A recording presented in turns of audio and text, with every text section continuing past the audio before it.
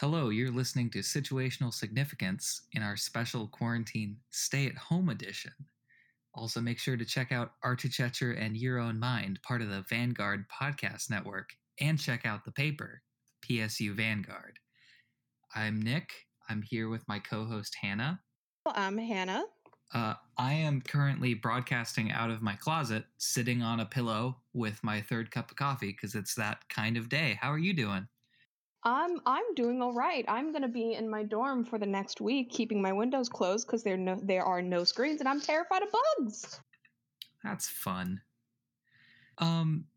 This is part of a special series about work during the pandemic and life and communication and all that and how it's changed. So this episode, we're talking about how work specifically has changed and what its effects are right now and maybe lingering effects.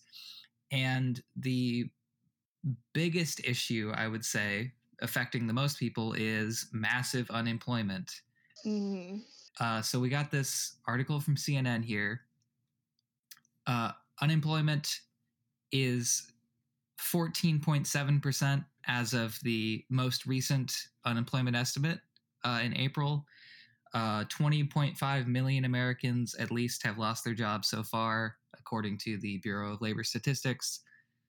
That's a lot. That's like the most since the Great Depression. What's going on? I mean, I feel like we were just like kind of getting out since like our last recession. I felt like we were just getting out of like high unemployment, and then the coronavirus happened, and no one can work. Yeah, I'm really feeling for like older millennials right now who have basically lived through two once in a lifetime economic crises. But yeah, 20.5 million people have lost their jobs, which is basically as many as gained jobs since the recession. So like Oh my. most of those jobs have been lost. But the question is, like, is it permanent or is it going to be kind of a V-shaped recovery, like people are saying? I think it's going to be different. I just want to say I remember distinctly wondering to myself in high school why I never got to live through like a historical event. And always wondering, it's like, oh, life is so boring now. Nothing is going to be put down in history. And now I'm sitting here like, I really wish I wasn't part of a major historical event right now. Yeah, I miss not having to worry about how the history books are going to remember this. Like, I miss boring times. So I think like on the recovery, it's never going to be as simple as just we go straight down and we go straight back up again. Yeah, so I do want to kind of think about the second order effects of this. Like, it's not just people losing their jobs, it's people like defaulting on their mortgages because of that or being evicted, in states that haven't halted that. It's people who have, rent payments maybe piling up, even if they're deferred. It's, not being able to pay for student loans or groceries or anything. And like, the wider impact of that, I feel like, is going to last for a long time. Like, what are your thoughts? I mean, anyone who's trying to help by saying like, oh, we're just going to defer your rent payments while you're not getting paid. But once you get a job again, you can totally pay all that back, right? And that'll be fine.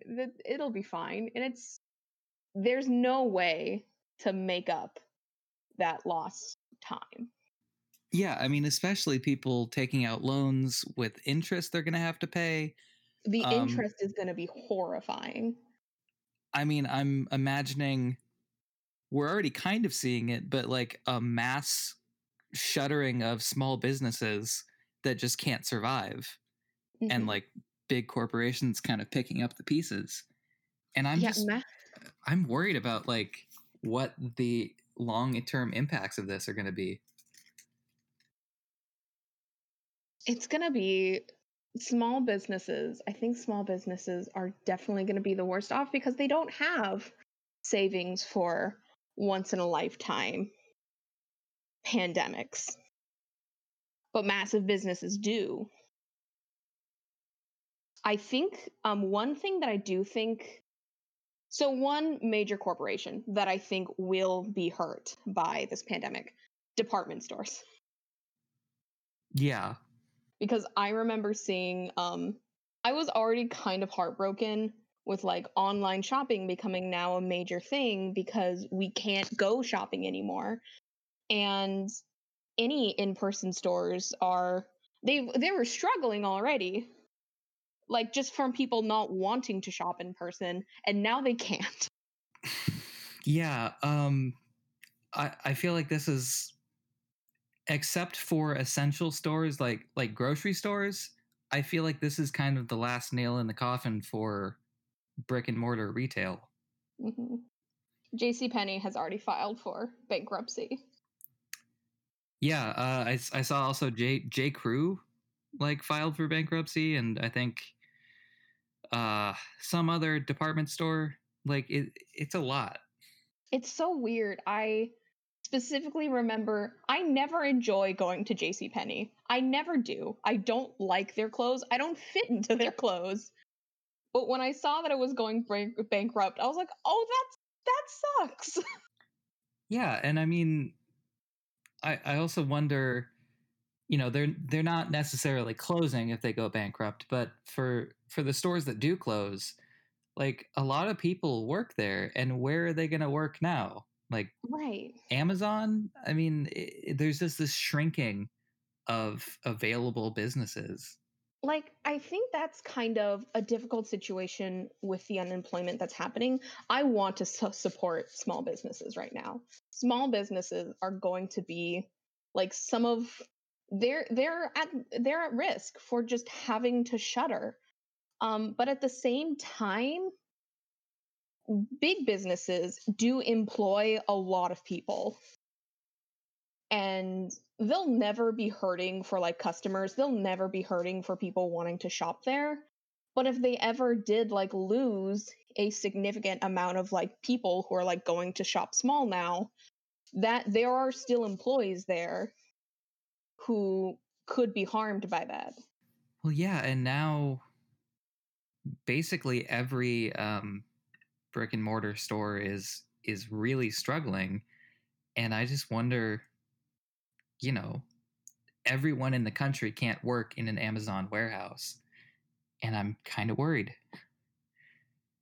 I have this Forbes article here, um, that since March 23rd, Jeff Bezos has increased his net worth by $30 billion, and I'm just thinking like, is Amazon and other online business, are they going to be even more powerful and have a bigger share of the market after this and be like the only game in town? So I just found an article from Forbes that Jeff Bezos has increased his net worth by about $30 billion since March 23rd.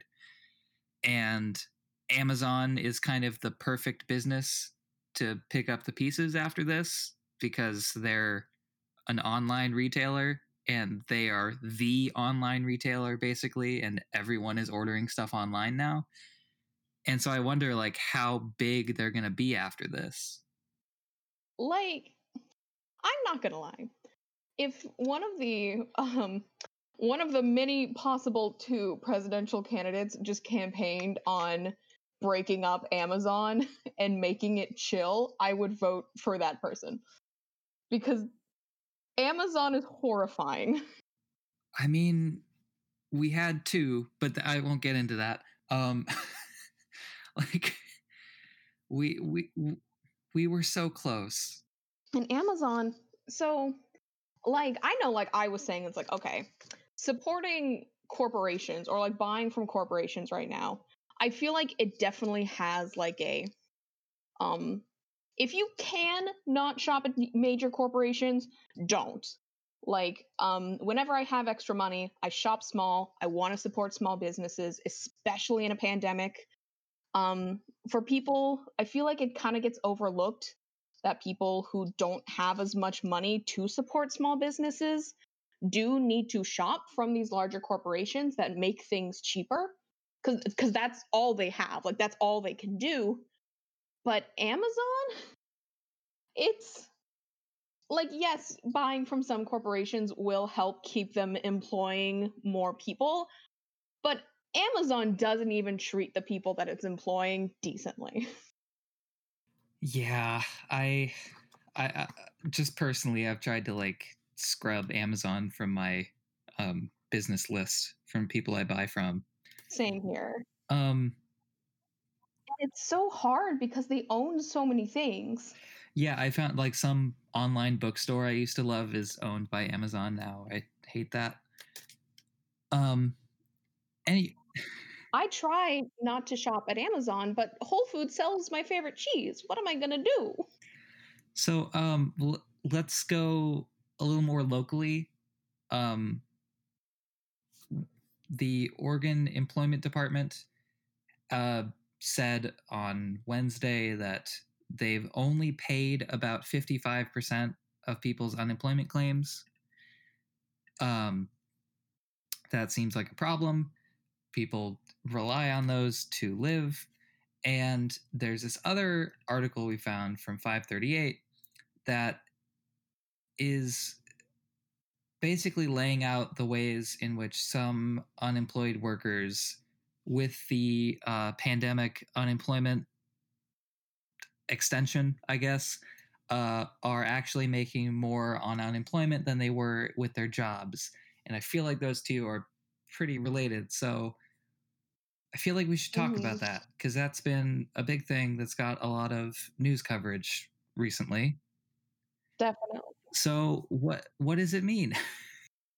I remember when I first, kind of like near the beginning of the pandemic, I came from a small town and I would hear people kind of saying, like, oh, well, now people on unemployment are making more than they did. Because a lot of people from my small town complained about people on unemployment and taking advantage. And they kind of use the pandemic as like, they're not going to want to go back to work because now they're being paid more.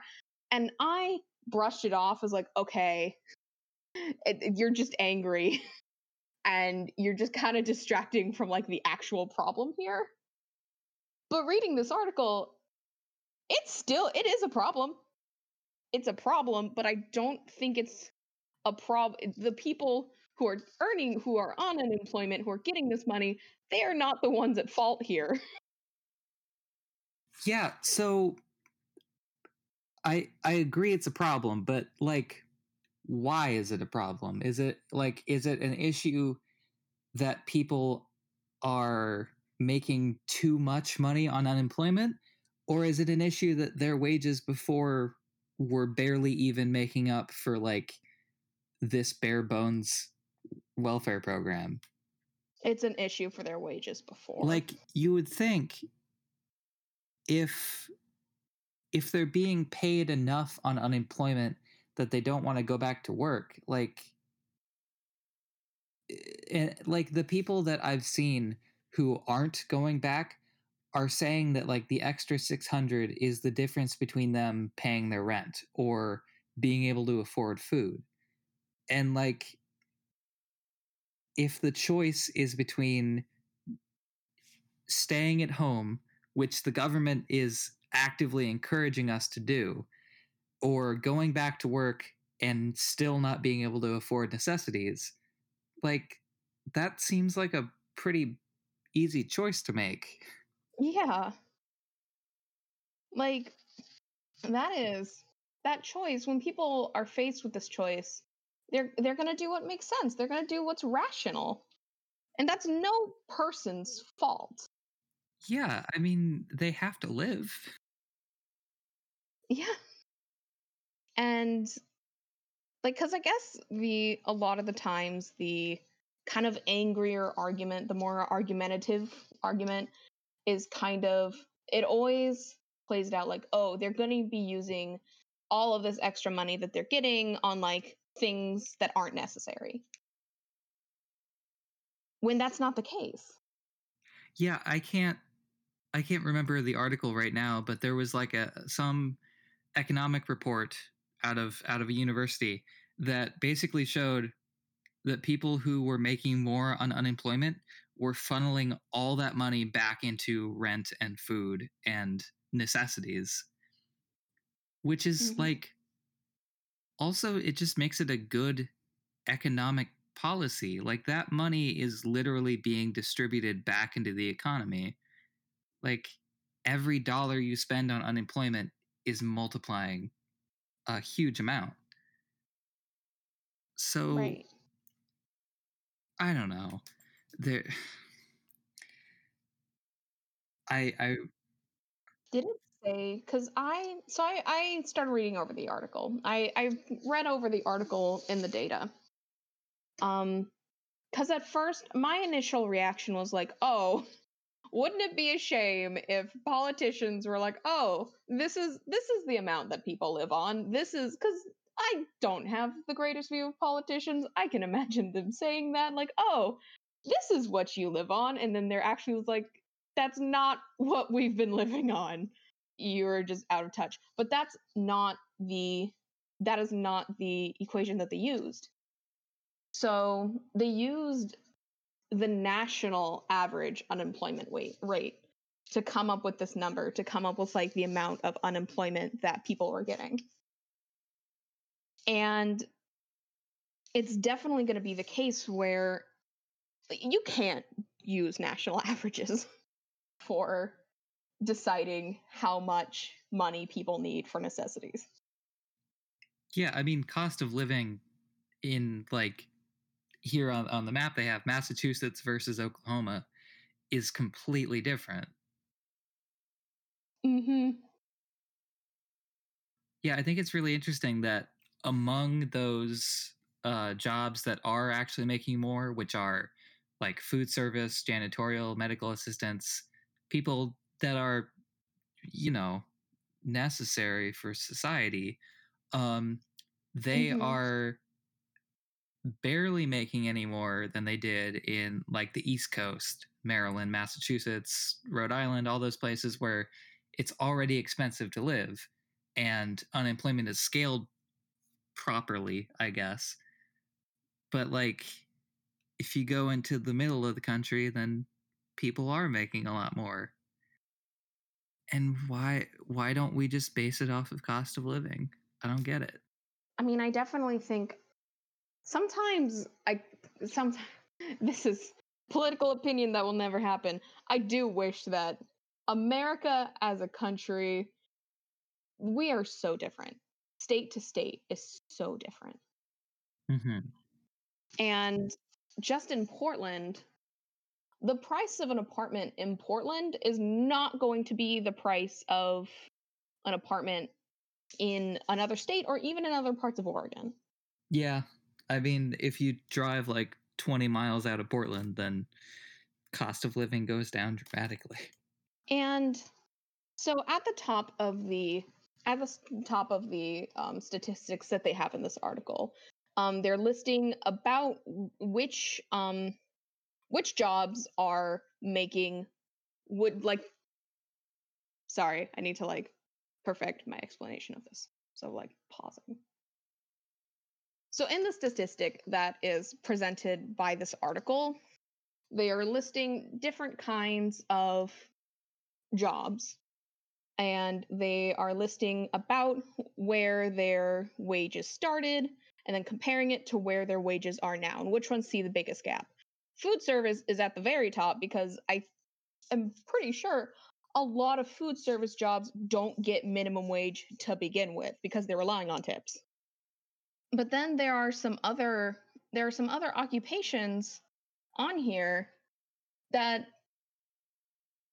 like teachers are being paid more now on unemployment than they were teaching students and raising the next generation. Yeah, I mean, I feel like that gap alone just kind of proves the point that they weren't being paid enough to begin with, and now with this extra unemployment making more than they did, they're still barely making it. Mm-hmm. And I think, could this prompt change afterwards? What are the chances that this will prompt change afterwards? I don't know.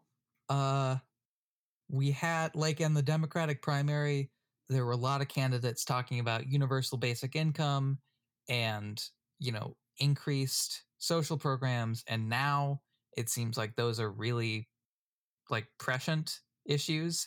But we have two presidential candidates that kind of don't care. And I don't know, getting into political opinions, but it seems unlikely in the next 4 years. Maybe we'll be surprised.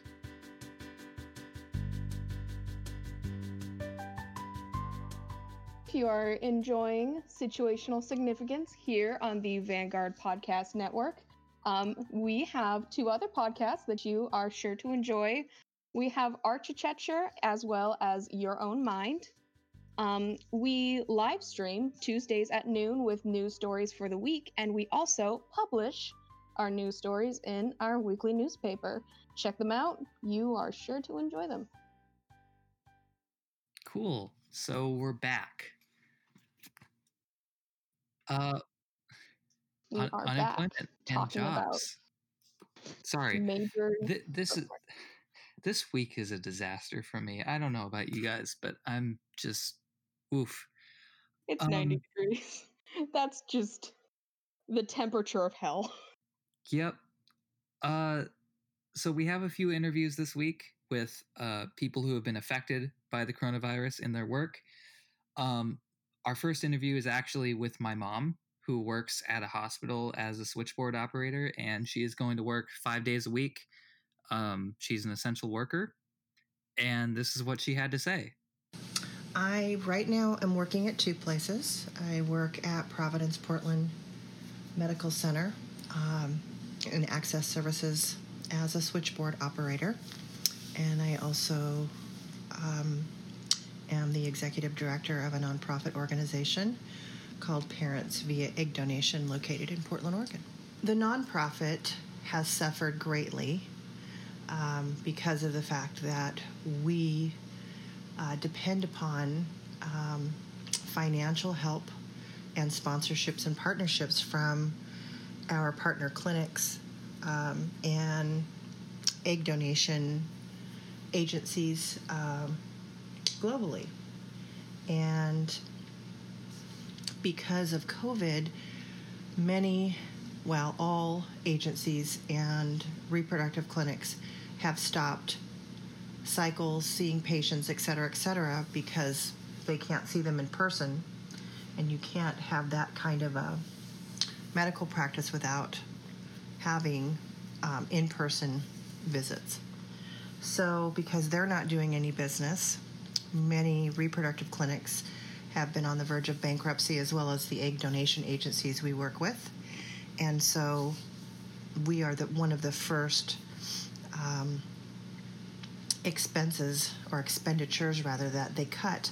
So we've lost all of our funding from them because we provide pretty much free service for our patients. And then in my other job, thankfully, I was hired by Providence Portland as a part-time position, and I get my medical benefits through there. I work swing shift, and it's nerve-wracking because I have to leave my home every day when I would rather be sheltering in and go into a hospital where, active COVID patients are staying. But I am thankful that I have a job, and that's kind of where I'm at in regards to work.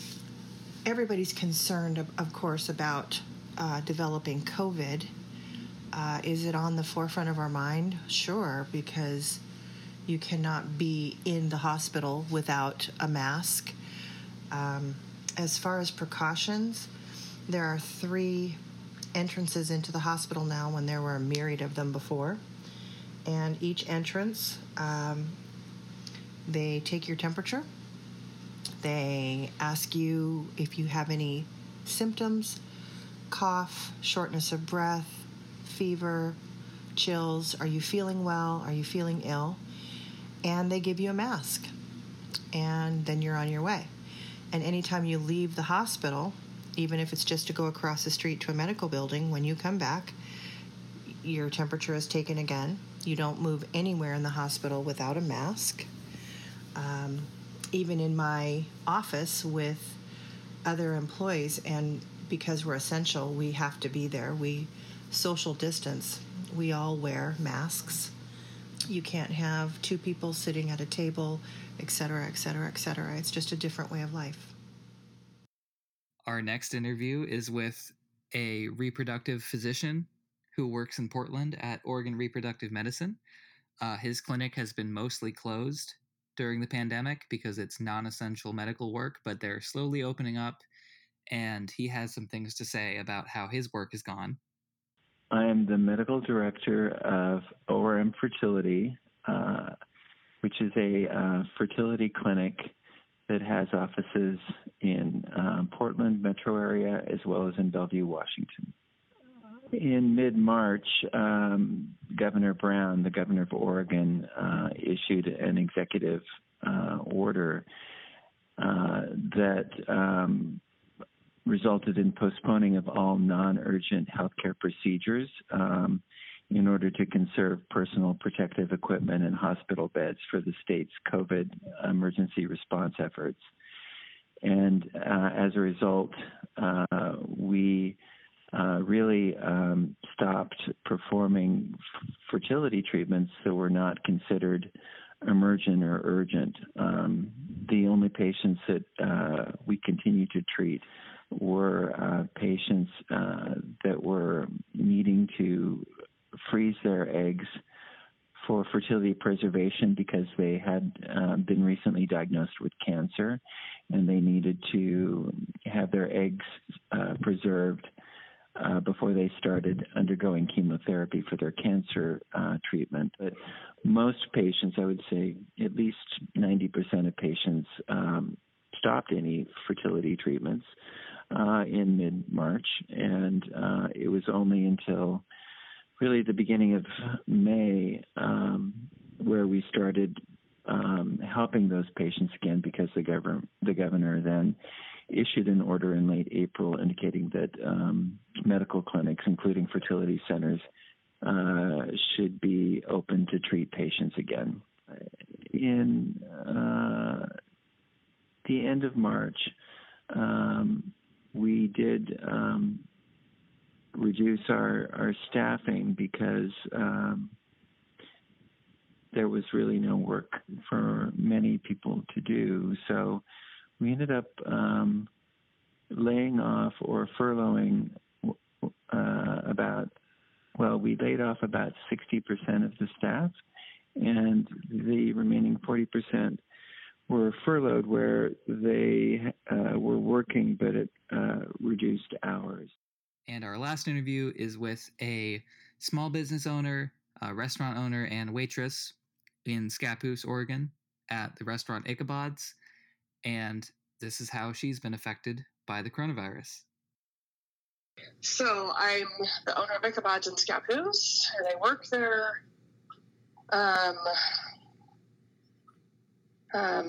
like from 2 in the afternoon till 9 o'clock at night, because we're only open from 4 to 8 because of the coronavirus. So I'm a waitress, owner, bookkeeper, everything. That's what I do there. Well, for 6 weeks it was closed completely. And then now we're doing just takeout only, 4 hours a day, 5 days a week. We're normally from 5:30 a.m. to 8 p.m., 7 days a week. So things have changed drastically. But we're just doing takeout right now, so people only come to the counter, pay, and take their food out. So there's no dine-in service at all. So we wear masks when we're out front. But it's just counter work. That's it. People are in and out. Well, this was Situational Significance Stay-at-Home Edition. Mm-hmm. We're still in this living hellscape of a pandemic. Everything is terrible. Don't go outside and have fun. Indoors. Yep. Resist the urge to go outside unless you wear a mask. Please wear a mask. Wear a mask. Wear a mask everywhere. Please do. Make them as cute as possible, but wear them.